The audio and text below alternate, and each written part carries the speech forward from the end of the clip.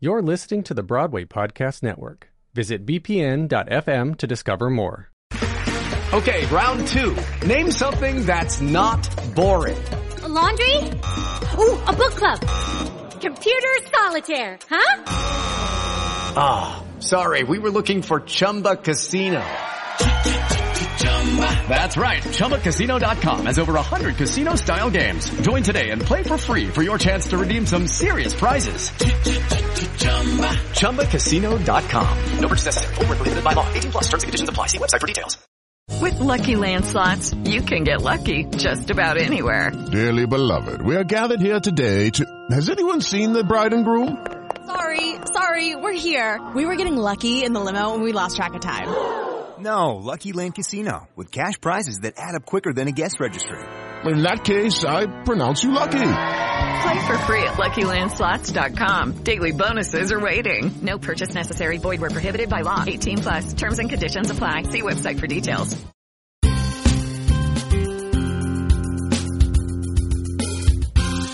Welcome to a special edition of Stagecraft. What is your passion? I'm Janelle Riley. You may know me as a writer for Variety, but what you may not know is that I'm obsessed with The Princess Bride, Pitbull Rescue, and Scrabble. And today I'm here with a man who understands obsession well. He has played the thwarted heir to the throne, Loki, in 4 previous Marvel movies. His 5th appearance as the God of Mischief premieres in theaters this week when Avengers Infinity War opens. Please welcome Tom Hiddleston. Thank you very much.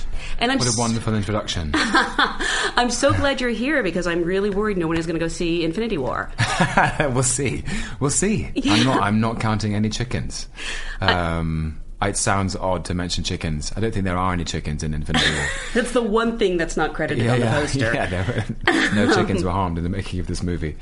I'm excited about it. As I speak to you now, have not seen it yet. Is that so crazy to me? Yeah, do you want to know who dies? Because I'll tell you. You tell me. Actually, an Infinity War that goes on for infinity. I was going to joke and say, just tell us everything that happens in the movie. But I don't. I would love to. But the best thing about it is I don't know. You really I sincerely don't know. I didn't read a real script. I didn't read a fake script. I didn't see a script. I haven't seen the film. All I know is the things that I did on the set, and I will keep my mouth buttoned and stumm. But yeah, I'm so excited to watch the film because it feels kind of unprecedented. It does. I can't remember this having ever happened. And it's funny listening to people kind of grumble about how, like, well, no one's even seen the movie. And I'm like, we're in the same boat as, like, Chris Evans. I think that's kind of cool. Yeah. And the rest of the world will all see it at the same time. Stars, they're just like us. Literally. They are. They really are. Let me tell you, they are. So I was trying to think of things that I associate with you when I think of the things that you're passionate about, and I've already mentioned puns. Yeah, very passionate about them. But we've also agreed that there's no way I could sit here for an hour and listen to that. Yes. So the other thing that came to mind is William Shakespeare. Indeed. Close companion. Now, that might be because I saw you. The first time I saw you was in a production of Coriolanus in 2004 at the Donmar Warehouse. And just last year, you returned to the stage to play Hamlet. Yes, I did, yeah. Under the direction of Kenneth Branagh. Uh-huh. And also, I'll tell you the moment that I think I realized... I mean, I always sort of knew, but when I really knew that you were a lot smarter than me... I'm not, I promise. I really am not. Shakespeare is smarter than both of us, I can tell you that for sure. We were talking about, or I was talking about revenge. Yes. And I quoted, as an example of how I feel about revenge, I quoted Homer Simpson. Yes. And then you quoted Hamlet. Did I? Yes. What did I say? Revenge is a fool's errand. It is a fool's errand. Yes. Yeah. And you're absolutely right. Yeah. It gets you nothing. And Hamlet is really about that. Yeah. And I found it. I didn't know that. I mean, the interesting thing about playing Hamlet. Let's just start. Yes, please. Is that as an actor, one is so aware of the size of the play and the significance of the role. It's sort of it's like a silhouette that you get to step into, and you're aware of the famous speeches, and you're aware of the number of things that were coined in the English language in that play, and then when you approach playing it, you have to meet the play head on and confront it, and then you realise the story of the play itself is such a great thriller, and it really is it's about revenge. A young man grieving for his departed father is lost, lonely, isolated, grief-stricken, probably depressed, intensely alone, heartbroken, vulnerable, and he's visited by his father's ghost, who reveals that he didn't die in the orchard. He was murdered by his brother, the now incumbent King of Denmark, Claudius. And he is tasked with enacting revenge on his father's behalf. And then the whole play is, it's in plot terms, whether Hamlet can find the courage and conviction to do it, to be his father's avenger, so to speak. Yeah. And what happens is it only brings him ruin. It brings ruin to him and to all those he loves. Mm-hmm. And so, and in a way, it's genius plot construction on Shakespeare's part, because he doesn't give Hamlet enough time to think. Hamlet is kind of hurtling through the play without. He's desperate for the time to think. He keeps questioning, and those soliloquies really are lengthy, kind of inquiring, curious, investigative speeches involving the audience, saying, "Can I do this?" In one of the speeches, he asked them directly, "Am I a coward? Who calls me villain? Breaks my pate across, plucks off my beard and blows it in my face, tweaks me by the nose, gives me the lie in the throat, as deep as the lungs. Who does me this, huh?" And he's trying to find the courage and conviction to actually do it. And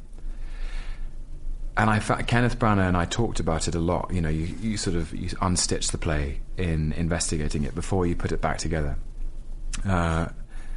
And it seemed to both of us that there is a really salutary lesson in it, which is that actually revenge, an eye for an eye, is a cul-de-sac. It only makes things worse. And he doesn't. It's only later, actually, in Shakespeare's plays that he starts to examine the nature of forgiveness, I think. Interesting, and yeah. Lear finally forgives his daughters, and Prospero forgives, and Cymbeline forgives, and Imogen is able to forgive Posthumus. In the Othello doesn't get to forgive Iago; he's gone, and so yeah, it's a really interesting. The idea of revenge versus forgiveness in Hamlet. Anyway, Hamlet's about lots of things. Hamlet is about having played it. And this is actually the first time I've talked about it. I know. I've actually been so curious because for people who don't know, this was a production done by Rada. Yes, so devised by Kenneth Branagh and myself. He and I have long talked about doing the play together. We just didn't know how and where to do it. And we both feel very grateful to RADA, the Royal Academy of Dramatic Art, where he trained, where I trained, and wanted to do something to support the school and the academy. And also there's a new campaign called the Attenborough Campaign, and it is essentially it's about equal opportunity and restructuring the existing premises for training. It's actually quite a large sum they need to raise in order to build the building.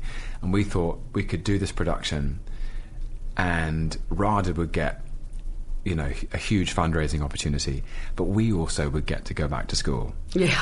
and the academy just generously blew open its doors, and we were able to go to voice classes, and the man who taught me stage and screen combat choreographed the fight between Hamlet and Laertes. Wow. And some of the company, about maybe 60 to 70% of the company, were former RADA students. Lalita Chakrabarti played Gertrude. Caroline Martin played Horatio. Oh, that was the other thing we did. Love her. Yeah, we decided to... there were 10 actors, 5 men, 5 women. Completely spread across the board, 50-50. Famously, Shakespeare wrote many, many parts for men and less parts for women, but we were going to have a completely kind of 50-50 cast. And we made that decision before even interpreting what those decisions might reveal about characters. So Horatio became Horatia, and Rosencrantz and Guildenstern became Rosencrantz and Guildenstern. And so you suddenly... What happens is the people who are closest to Hamlet are all women. Oh, wow, yeah. And what that reveals about the part, especially, I think, with Horatio, Rosencrantz and Guildenstern, and how that reflects and inflects the relationship with Ophelia. Because... then you start to understand that you start to see that Hamlet is a young student prince who's had lots of different complex relationships with women of his own age, as opposed to just one in the figure of Ophelia. But perhaps we'll come back to that. What I found about Hamlet is, and I didn't talk about it before playing the part, and there was a reason for it, was I had an intimation of how confronting and complex the play is, and how much of a spiritual challenge it is to the actor. In one way, it's very confronting because there's almost no character there.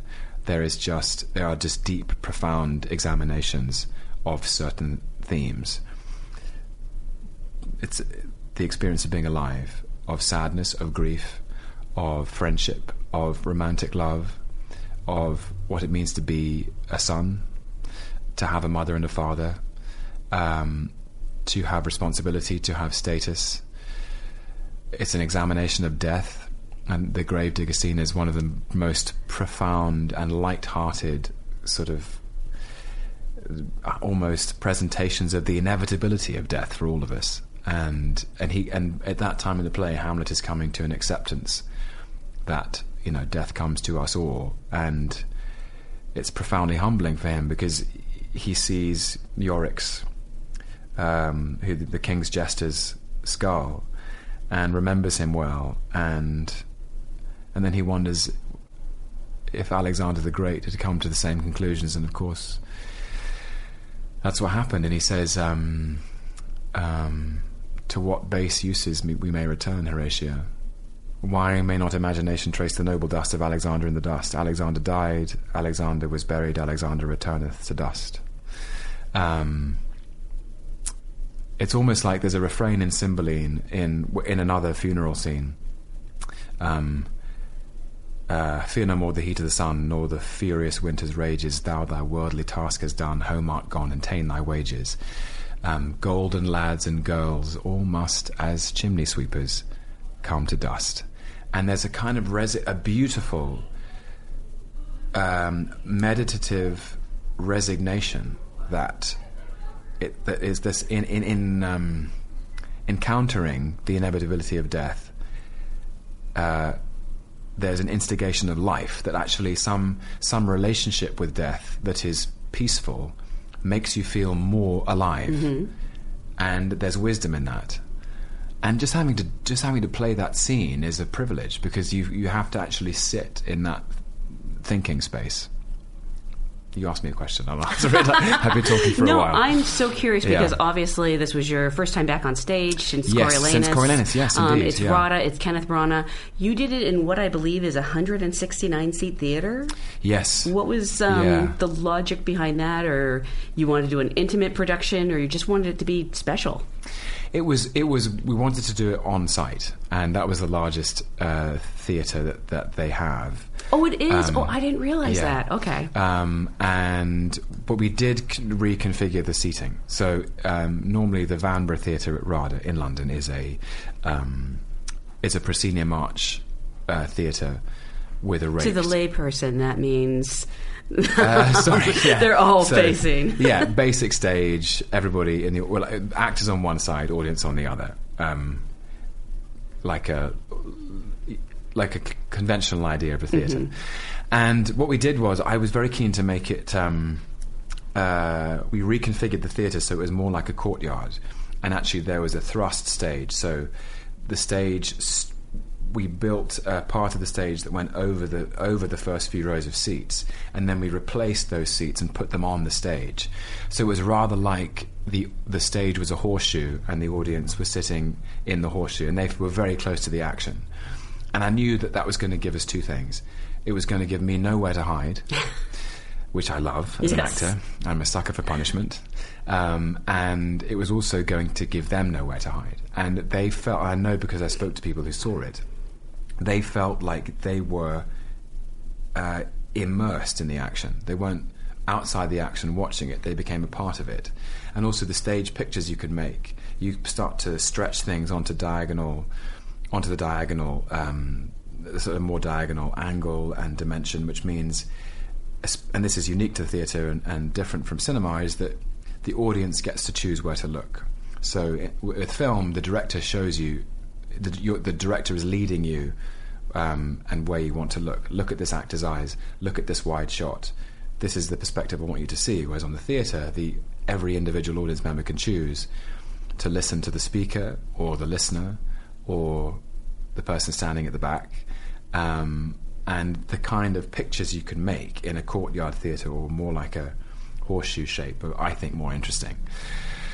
There's only like 3 rows on each side, isn't it? It was really 3 rows in the stalls, tight. and then more in the circle. It was very, very, very intimate. Can you see people's faces? Yes. Like, I'm gonna assume nobody was falling asleep, but no. That has happened to me on stage before. Yes, so. yes. No, people were definitely awake, especially when the swords are swishing right past them. Oh my God! Right. The fifth act. Honestly, it was that intimacy felt like a privilege, because again, there's a responsibility on me because of their proximity to be 100% in the moment and as absolutely truthful and committed as I can be. There's no winging it on a matinee. Not that I ever do that, but and also responsibility on the audience, because there was just something very honest about it. I really, in those soliloquies, which I think are some of the most eloquent writing in the English language, was able to simply talk to them and look at them and ask them every night. And I genuinely, it sounds probably trite and sentimental and overly poetic, but it's a genuine honour, night after night, to stare out at a group of faces and ask them to be or not to be. That is the question. And with a really simple kind of internal curiosity, to include them in those investigations. Do you think it's preferable, as it were, he didn't write this, but do you think, sitting in row B, seat B20, do you think it's preferable to suffer the slings and arrows of outrageous fortune, or to take arms against a sea of troubles and by opposing end them?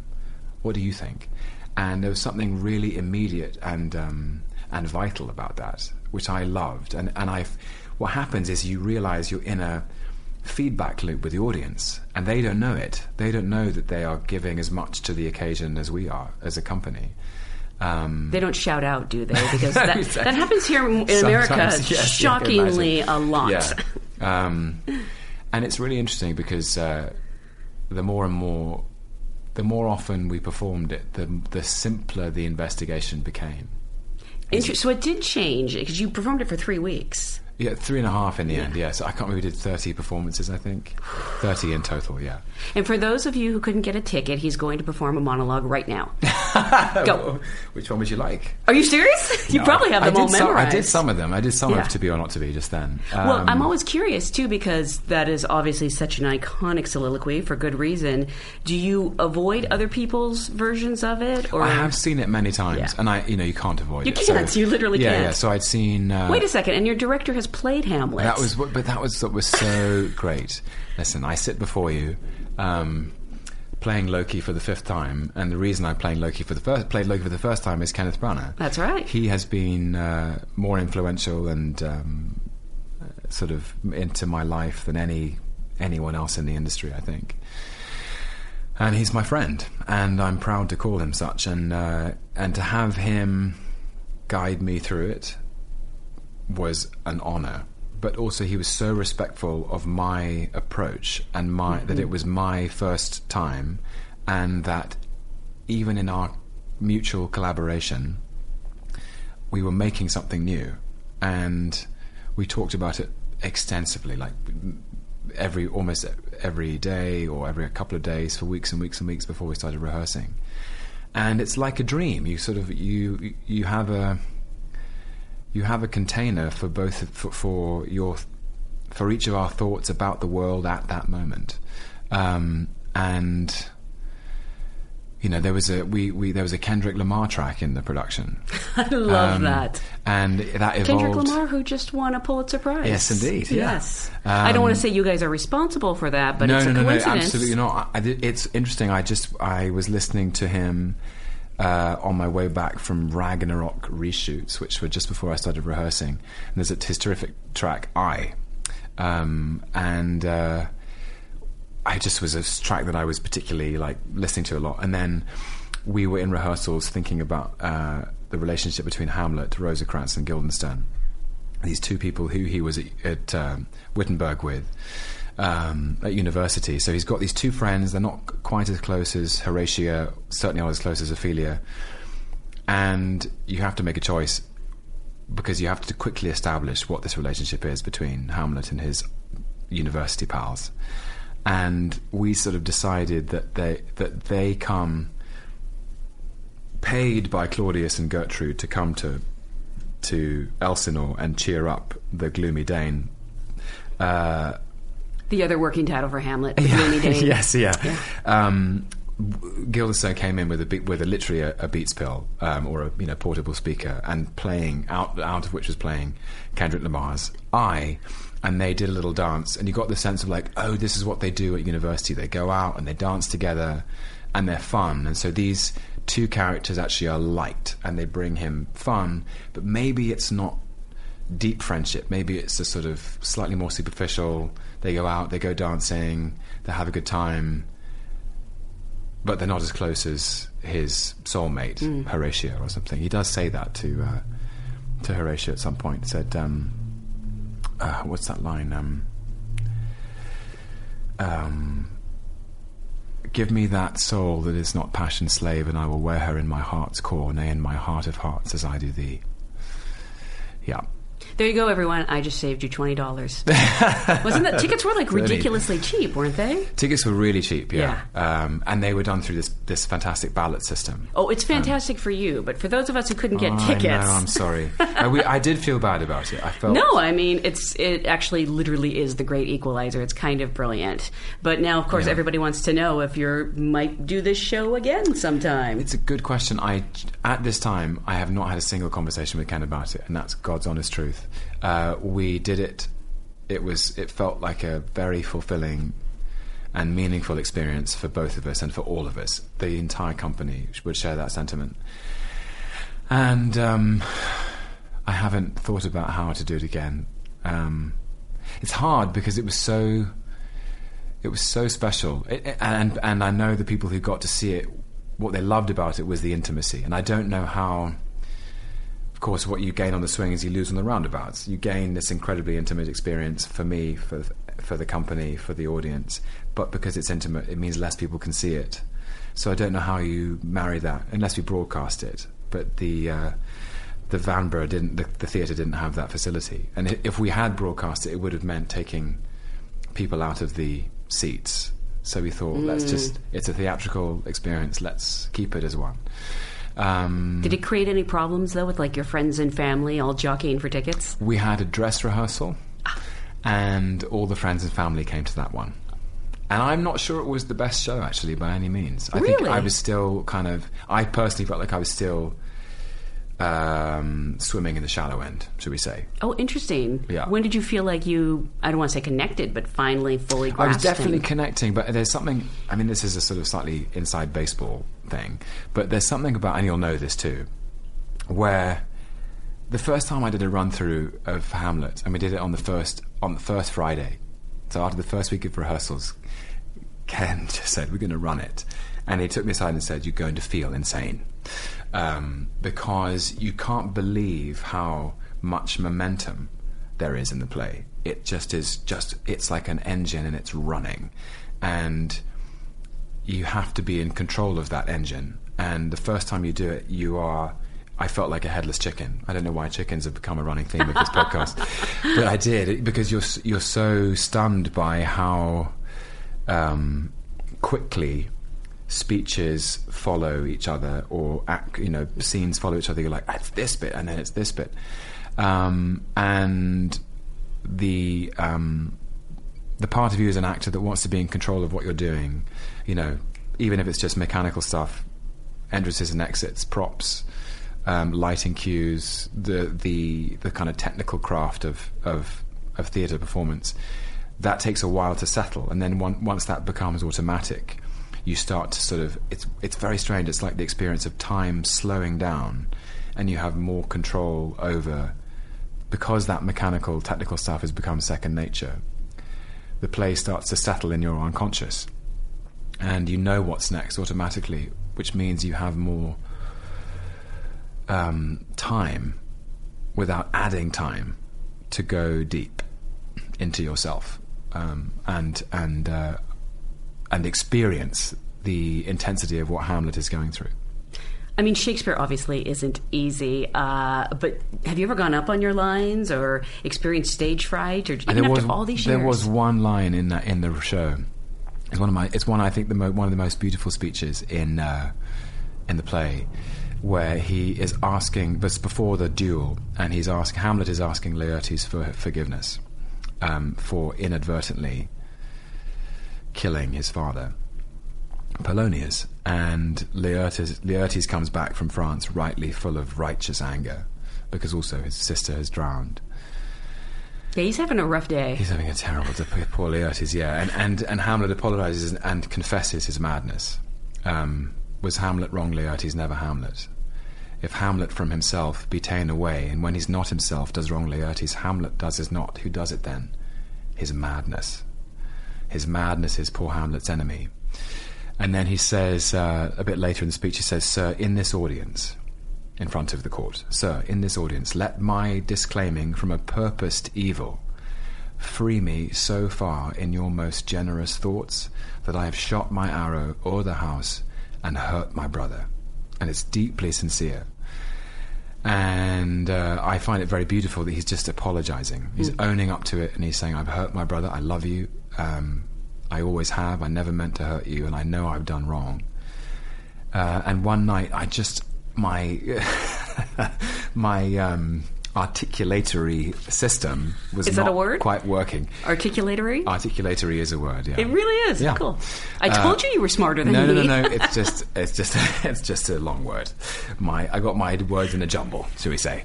And I found myself saying, Sir, in this audience, let my disclaiming from a purposed evil free me so far in your most generous shorts. And realised I had said I was referring to Laertes' immaculately generous shorts. And I felt the entire company in this very sincere moment start to shake with the giggles. And because it's live, you can't go back. Yeah. And Irfan Shamji playing Laertes, it was his first job out of RADA. Bless him, he did an amazing job of keeping a straight face. Oh, that's amazing. Yeah. Who knew Hamlet was a comedy? I know. It is funny, though. It is funny. Hamlet is remarkably funny. There are some hilarious lines, and not just Rosencrantz and Guildenstern. How many times have you seen it? Can I, every once in a while when I give interviews, an embarrassing part of my past comes up. I was Guildenstern in a college production.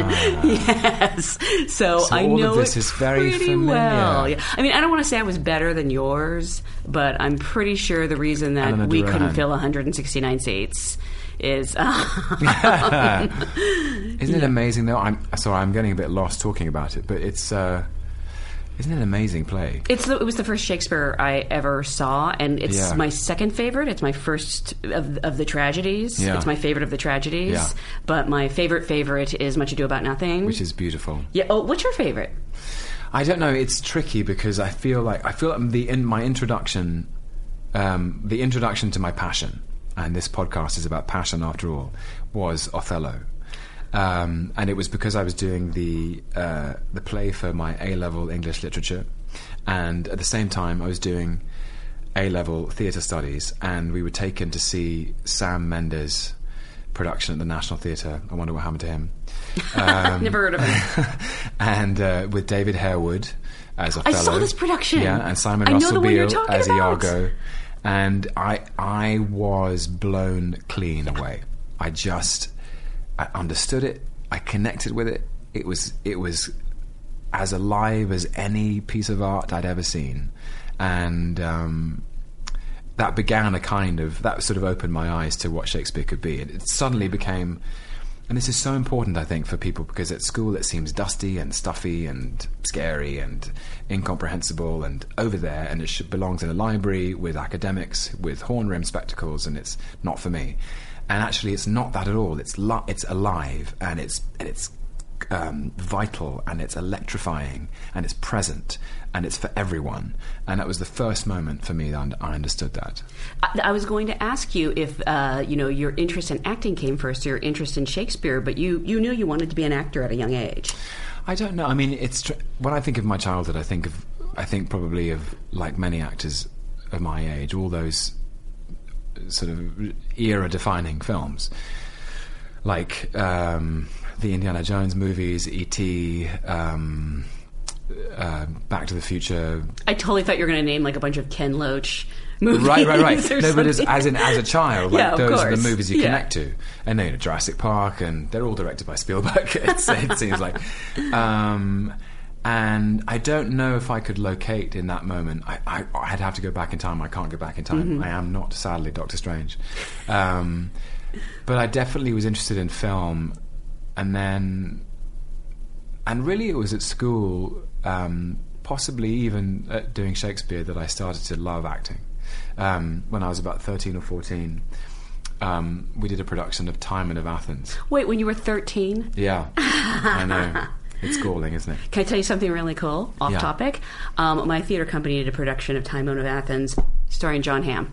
Amazing. Before he was John Hamm. Amazing. He was this goofy, good-looking guy who wore wife beaters to the theater and was super sweet to everyone. I'm sure. Yeah. By the way, it's a really underappreciated play. It's a fantastic play. Yeah.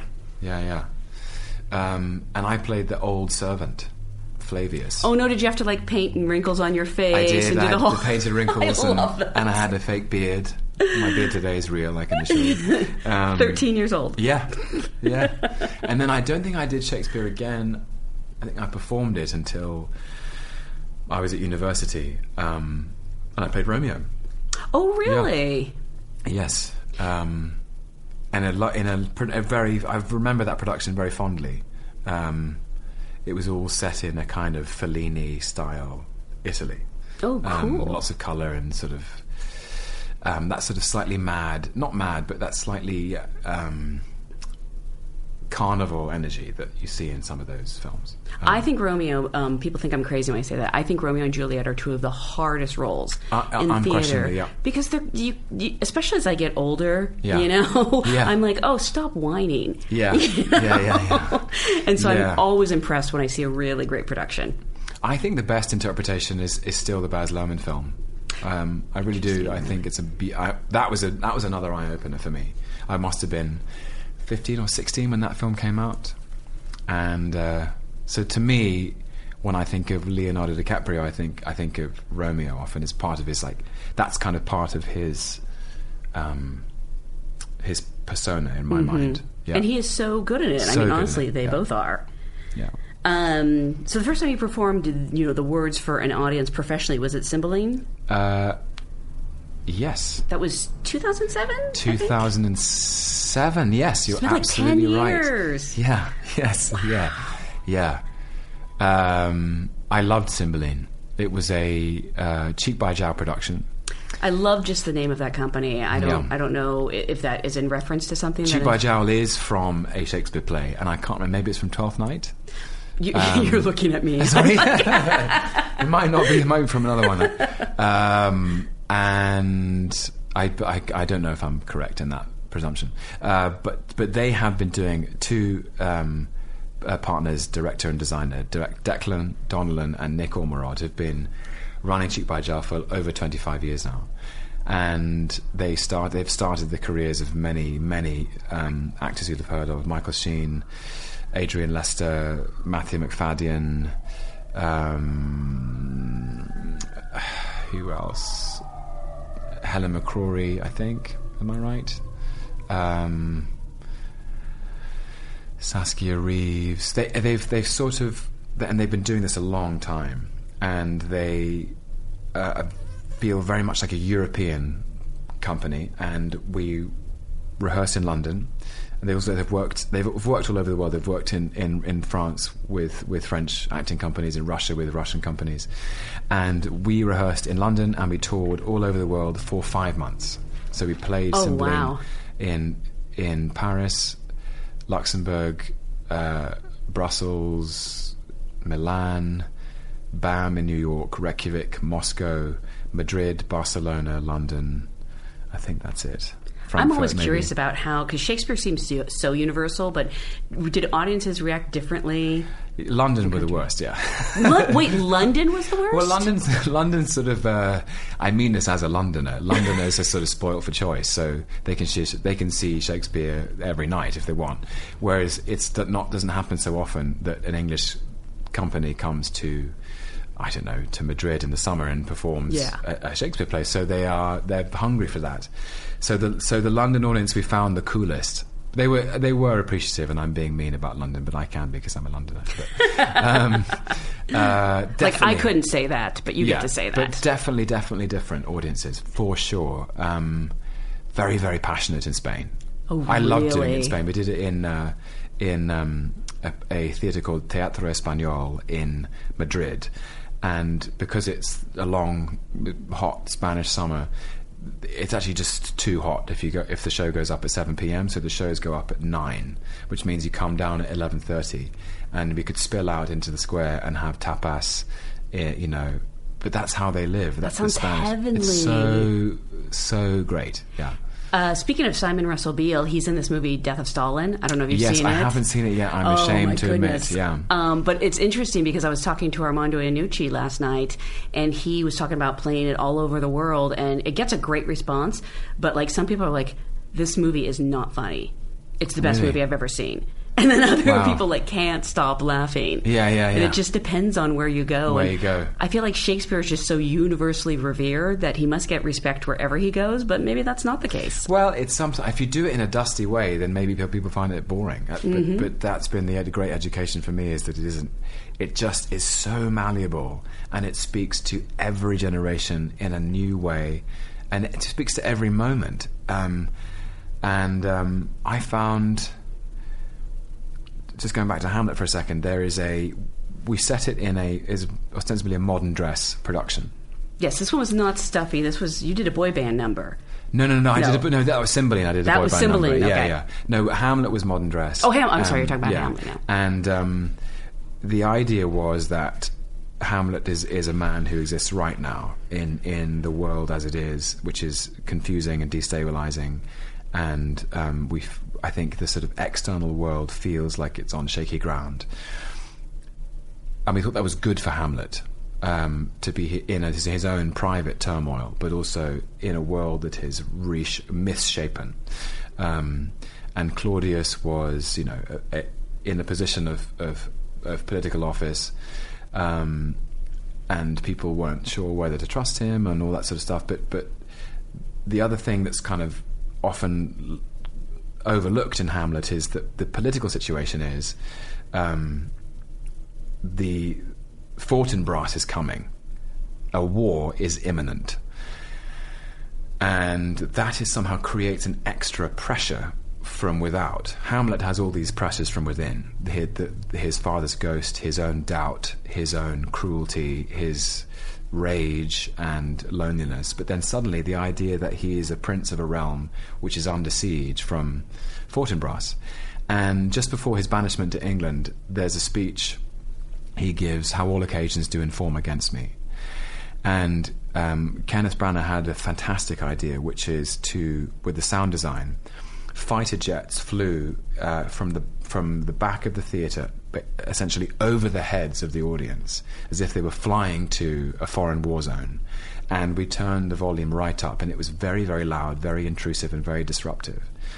But that speech is about Hamlet confronting that the world is spinning forward and that events are continuing to happen, and he still hasn't avenged his father. And he starts asking these profound questions. What is a man, if his chief good and market of his time be but to sleep and feed? A beast, no more. Sure he that made us with such large discourse, looking before and after, gave us not that capability and godlike reason to fast in us unused. And he says, how stand I then, that have a father killed, a mother stained, incitements of my reason and my blood, and let all sleep, while to my shame I see the imminent death of 20,000 men, that for a fantasy or trick of fame go to their graves like beds. And sorry, I find myself slipping into just quoting let's the just do the entire whole play. show. We're going to start from the beginning. Okay. Act 1, Scene 1. Okay. Lights rise on a piano. Yeah. So that's another thing we did. I sang a song. We decided to cut the first scene, maybe controversial, where Marcellus and Bernardo see the ghost for the first time. And it was Ken's idea because I think it's his belief that Hamlet is first and foremost a play about grief, and you find that character in the throes of grief, which is as emotionally destabilizing as any human experience. That profound sense of loss and not being able to comprehend that the person you love is never coming back. And there's a song that Ophelia sings later in the play about her losing her own father, and we decided that if Hamlet was singing the same song, it would somehow unite them emotionally, and you'd start to see, maybe Hamlet and Ophelia's relationship was born out of the fact that she somehow, out of compassion and empathy, understood his predicament. So yeah, lights up on the piano, slightly scary, playing the piano and singing at the same time. You have a little experience with singing, though.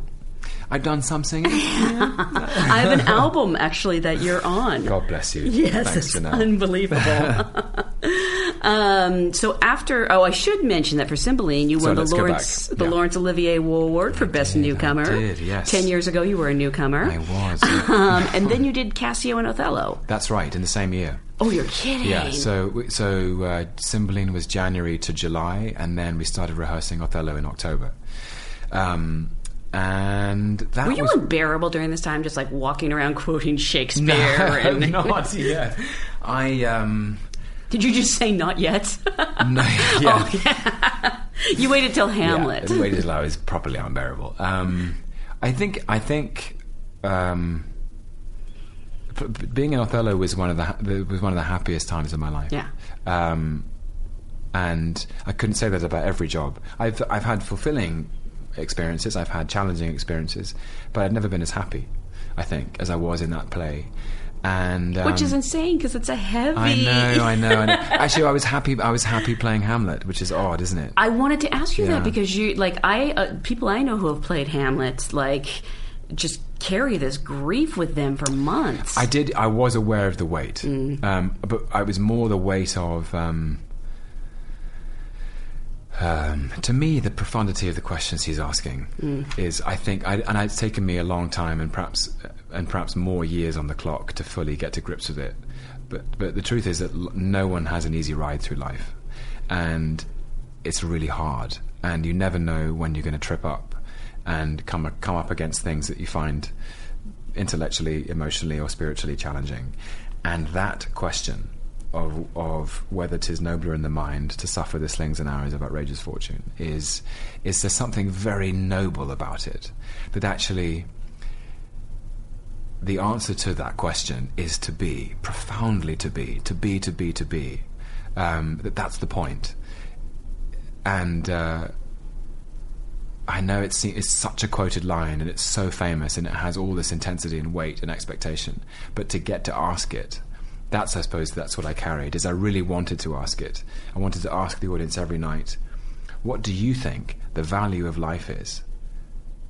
Because I'm here trying to figure it out. And it's a valuable question to ask, which is why I think everyone should sort of play Hamlet. I think everyone should have the good fortune to ask that question, because you come out of it with this rush of life and vitality, as opposed to the sort of more somber, depressive, the weight of it. You actually come out with vitality. It sends you into the light, or towards the light somehow, because you have to confront the darkness of it. And after Othello, you had to take a break from Shakespeare because you became a big, huge movie star with Thor, which I know I've told you this before, but I don't know if I've been this blunt, but I think I have. That, like, I was dragged kicking and screaming to see Thor. Yes, you have told me that. Yeah. You're like, yes, you mention it frequently. Yeah. I did not want to see this movie, and I go to see it, and I am blown away, and I'm sobbing, and it's fathers and sons, and I'm like, it's Shakespearean. Was that part of the appeal of the character? I think so. I think it was. So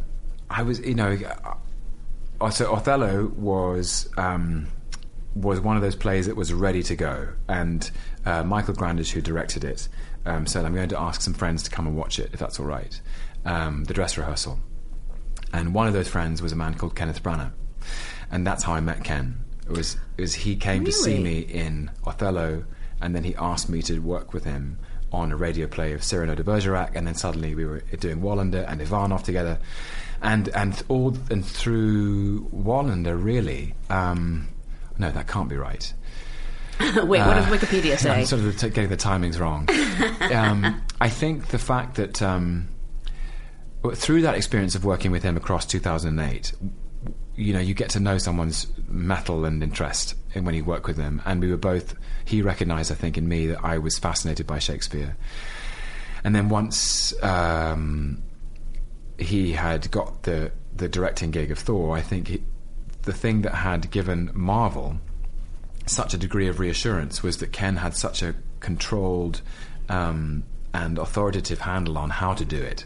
He said, "Don't be scared of the Rainbow Bridge and this, and how to make this real." And his interpretation was, I see this as dynastic drama. It's about kings and princes.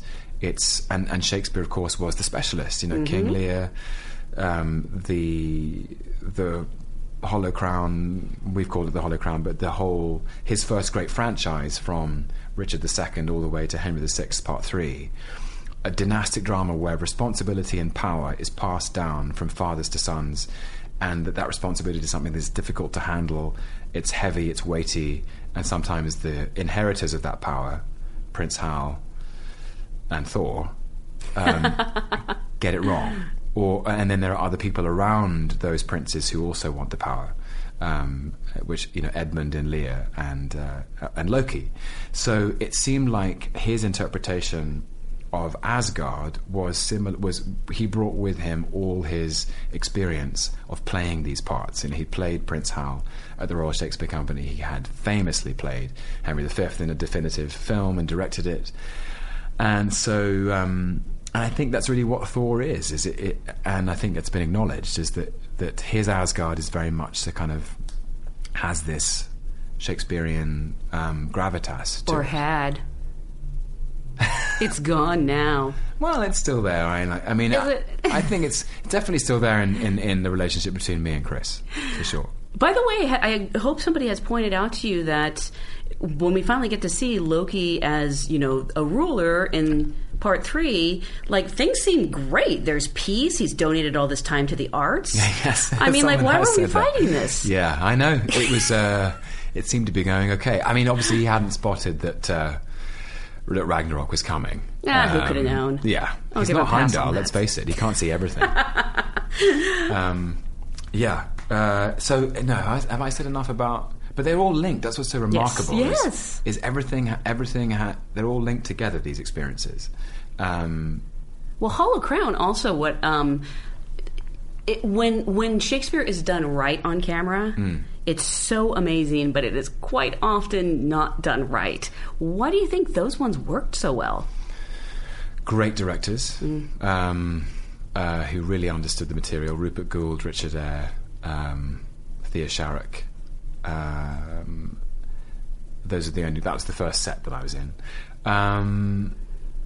Working with Simon Russell Beale is one of the great Shakespeareans alive, and it's worth giving a sort of shout out to Simon actually, because I feel like unconsciously I have followed him perhaps more than any other actor in the way I approach the speaking of it. I was always kind of blown away by how he made it sound like he was making it up right there, right now.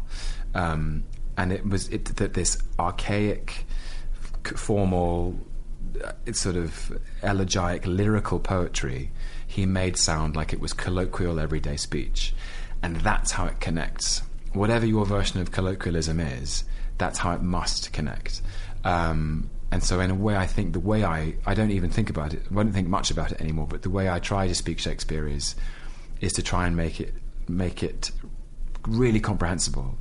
To speak it like you're making it. Of course, you have to heed to the rules of rhythm and verse, but actually try and kind of, the audience sometimes wake up because they go, it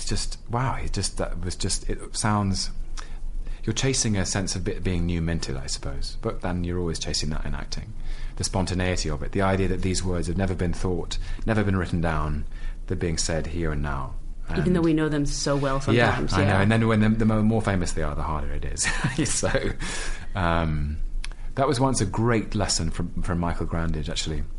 Playing Cassio in Othello, that amazing speech about reputation. Reputation, reputation, reputation. I have lost my reputation. I have lost the immortal part of myself, and what remains is bestial. My reputation, Iago, my reputation. And I remember auditioning with that scene, and I was like, God, this is such a famous line. How do I do it?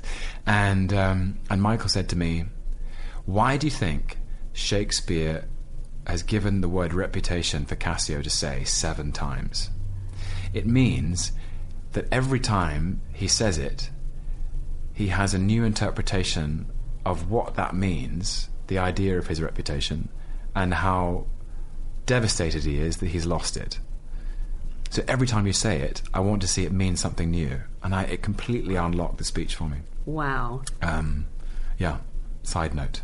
Do you have a favorite Shakespeare adaptation on screen, not counting your own? Ken's Much to Do, probably. Yeah, that's probably mine too. Yeah. It's so weird too, because I'm dark and I like people to die. I like that came out wrong, but you know what I mean. I like the tragedies, and yet there's just something so beautiful, and especially that version. Beautiful. They're so sun-kissed, and I want all the costumes, and it's brilliant. The Peter Brook King Lear with Paul Scofield is that's fantastic, astonishing, fantastic. And then there's that old Russian Hamlet. I can't remember the name of the director now. Oh, really? Was it done in Russia? Yeah, wow. And there's something really simple about black and white, and it is the most it's an absolutely conventional reading of it. There is a castle of Elsinore in Denmark, and it's medieval in a way, and but it's very profound. The ghost in that is extraordinary, terrifying. How do you feel about the? For a while, there was this wave of Othello set in high school, or there was the Ethan Hawke Hamlet that was set in the film industry, I think. Was it? I remember that. I actually remember liking it. I'm a fan of progressive ideas. I think if you have an idea that speaks to you, I think you should have a go at it. And I'm trying to think of some fascinating interpretations of Shakespeare's plays over the years. Michael Sheen's Hamlet was set in an asylum. Saw that. Yeah. He's amazing. Amazing. Yeah. I'm trying to think of other interpretations of Hamlet or other plays. I mean, I feel like sometimes the interpretations are completely bonkers, but they work. Yeah, I got the eye. It's all right. We'll just keep going. No, my fault. Because I'm going on for too long, and you should speak more. Everybody's here to hear my voice. By my reckoning, we have 15 more minutes on this watch. Oh, really? Yep. The watch doesn't lie. Yeah. Actually, I do want to ask you something, and we'll edit this out if you think this is too cheesy. Did I put it over here? Oh, okay. So, it has been said. You know what's coming, don't you? You see what I'm doing? I think I do, yeah. Yes. You can make anything sound amazing. So I don't know if people remember dictionaries, but more than 200,000 clear, concise definitions. By the way, do you play Scrabble with a dictionary? It's a very important question. That would be cheating. No, because sometimes you don't use the dictionary. But if somebody says, "Can I put down this?" Oh, you check it, and you check it, and then they forfeit points if it's not a word. Yes, if by dictionary you mean an online an app. I see. I've got an app. I've actually only Scrabble. I played Scrabble only a week or two ago with a dictionary on the table. Yeah. Like one that's old school? Yeah, old school. You know what's funny is most people I play with are British, and it throws me off because of the extra U's. Yes, of course. Yeah. Of and I have to keep on going like, is that a real word? Or is it just U's? Is you? Well, like honour and rigour and colour. Yeah. And I always want to like press the button that says like to argue with it. But U's only 1 point, isn't it? As a vowel? I think on Words with Friends it's 2. Is it? Now, proper Scrabble is 1. Okay. Yeah, I can bust out the real geekiness. Anyway, you are welcome to open to any By the way, pages. we are apparently ostensibly both as passionate about Scrabble as we are about Shakespeare, which is excellent. But obviously, you know more about both. No, I really don't. I must debunk this crazy myth. This crazy theory. I don't know much. I really don't know much about Shakespeare. I just love it. Do you know? I'm sure you do. The theory that he didn't write his own plays. I do. Yeah. And in fact, I loved that play, the Roland Emmerich film. I loved it Anonymous, too. Yeah. Okay, I'll tell you something. I saw that play. I saw that movie the same day I saw another movie that went on to win many Oscars. And when coming out of those two films, I was like, I bet on the wrong horse. I thought Anonymous was going to sweep everything. Well, here's a question. It is actually something that I've had to think about because in Jim Jarmusch's Only Lovers Left Alive... Never heard of it. Jim Jarmusch... Jim is a Marlovian. He thinks that's why John Hurt plays Marlowe. That's right. Of course, Kit as a vampire. Yes. And the idea that Marlowe basically wrote all those plays. That's right. How could I totally forget that? And when my character meets Marlowe in Tangier for the first time, I think we quote Hamlet at each other. Yeah. What is this quintessence of dust? That's right. Yeah. For people who don't know what I look like, we'll Google it. But somebody called me Only Lovers Left Alive the other day because I guess my hair looks like yours. Your hair? Does it really? That's what they said. No, it's much more lustrous and well, fulsome. Thank you. Yeah. Okay. Adam's hair's kind of stringy. I guess that's true, but he is, 2,000 years old. That's right. So I'm going to hand you this dictionary. Okay. Please read any definition you like. Goodness. Okay. And we will see. I'm just going to open it at random. We'll put this myth to the test. I found the word remonstrant.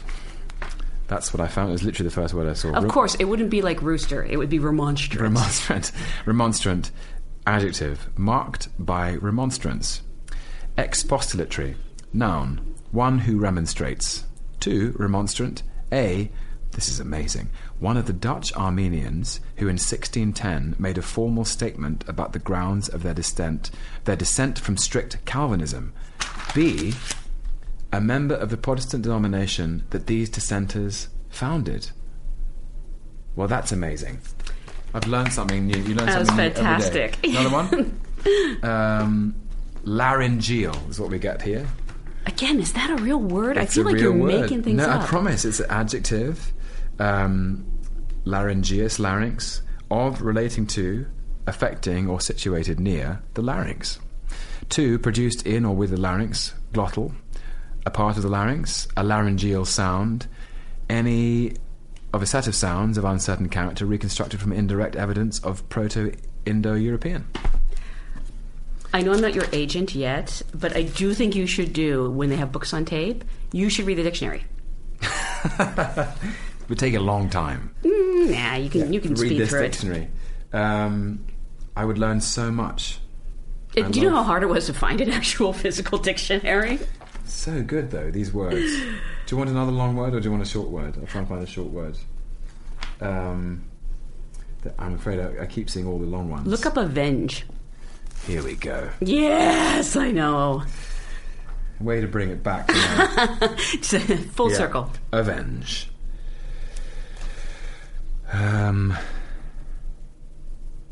Verb.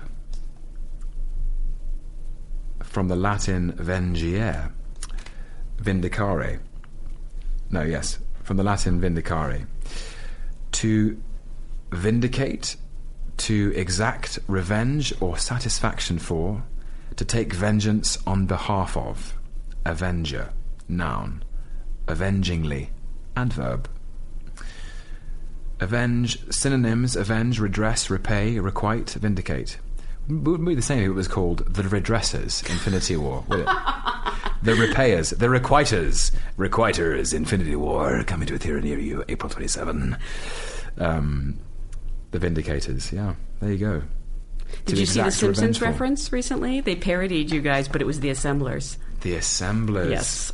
Assemble, not in the dictionary, guys. So if you'd like to use the word redress, I'd appreciate it. This is a great game. And you bring it full circle to revenge. I do, which I can't... I don't know if you ever imagined 10 years ago. Like, you probably thought you were done with this character after Avengers. But honestly, and it kept bringing you back. It has been one of the great, unexpected surprises of my life, playing this part. And I've loved it. And I didn't expect to play it for this long. And I feel really honoured to be in it. I really do, because after Thor: The Dark World, you know, the Marvel Universe expanded in new directions with the Winter Soldier and Guardians and Doctor Strange, Black Panther, Spider-Man.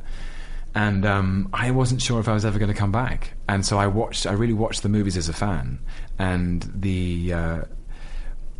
particularly those recent films, I thought The Winter Soldier was amazing. I think that is probably the best made. Yeah, it's just terrific. And then Doctor Strange and Black Panther. There's some very profound things in those films. You know, that scene between Benedict and Tilda, where they're sort of letting go, and she's teaching him that it's not about him in a way. And then some of the stuff in Black Panther is very progressive and new within the universe itself. And I sit, as I have done in recent weeks, alongside these extraordinary, charismatic actors, some of the greatest actors in the world, and think, how the hell did I get here? It's amazing. Really, Not only truly. that, I mean, don't you think you got the best character? I mean, I know you originally auditioned for Thor. Aren't you so happy how things turned out? Yes, I am. It's funny, though, because I remember... there was, you know, now I've told this story a few times, but the evening that Kenneth Branagh announced he was directing Thor, we were playing Ivanov in London, and I ran up to his dressing room in the interval with a water cooler, pretending it was the Hammer. A sincerely bad joke. But he did say to me, in the space of that interval, he said, well, you never know, but Loki's the part. Really? And so even in his mind, he said, if I was an actor, the part I would want to play is Loki. Wow. Yeah. So already I knew that there was a sort of seed of intrigue and interest in him. Fascinating. I mean, he is a fascinating contradiction, Loki, to inhabit the archetype of the trickster. It's almost like, this is my other great passion, was my degree. I did classics, and I just was a child. I loved the mythology. I loved the Greco-Roman mythology, and particularly the stories, the fantastical stories, Odysseus and the Cyclops, and gods and monsters, and the Trojan War, and the idea that the gods would have favourites, that they would come down and touch and help, and Dionysus is a fascinating creature who's the sort of the Greek trickster. He's a disruptor, someone whose job it is to, almost his place in the pantheon is to subvert the convention. And that's who Loki is that he's designed to represent the unpredictable, the unfamiliar and the chaotic. And so to have to inhabit that has been a gift. I mean, it has just been the most extraordinary gift. I feel very lucky, yeah. And again, I'll take it down to a much baser level and say, as the youngest child in a family, he's obviously my favorite. Because and your brother is a pain in the ass sometimes. It's siblings, isn't it? I think siblings all over the world can understand what goes on between the two of them. Absolutely. But there's so much love in there too. That's the thing. You can't do the sibling rivalry without the sibling love. Mm-hmm. Especially now, after Ragnarok. It was amazing shooting that scene actually in Ragnarok with Anthony Hopkins, because it's finally closed that chapter, and I felt quite emotional because, and I spoke about this with Anthony Hopkins. He had learned King Lear and was about to play it, and it's coming out soon in a filmed production directed by Richard Eyre. And I had learned Hamlet, and I had watched him. He's, by the way, seek it out, an extraordinary Claudius. Have you seen it? No. The old one. Yeah, Nicole Williamson as Hamlet, and Anthony Hopkins as Claudius. Terrifying. Really, truly terrifying.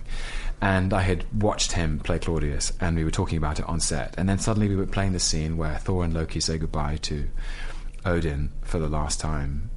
And it felt like we were saying goodbye to some extent to the journey we started. Mm-hmm. That the center of the Thor universe for the three of us had started as a family relationship between the father and his two sons, and that came to a close, and it felt very poignant actually. So yeah. Well, I do want to encourage people to see this movie because I'm very concerned they won't make another if you don't go. So it's Infinity War.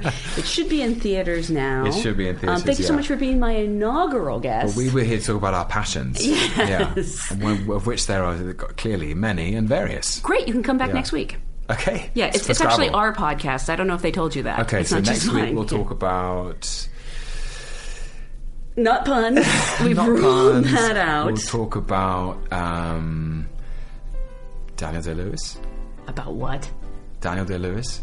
Oh, Daniel Day-Lewis. Yeah. I thought you were talking about like a dinosaur. It came together so fast. Oh, sorry. Daniel Day-Lewis. Yeah. The Daniel Day-Lewis. How much time do you have? I could do that easily. How much time do you have? It's your podcast. Yeah. You're probably needed somewhere, though. I think you have a premiere tomorrow. Okay. Yeah. This has been such a pleasure. No, I so appreciate it. Thank you. Have a great day. Thanks, Janelle. Thanks.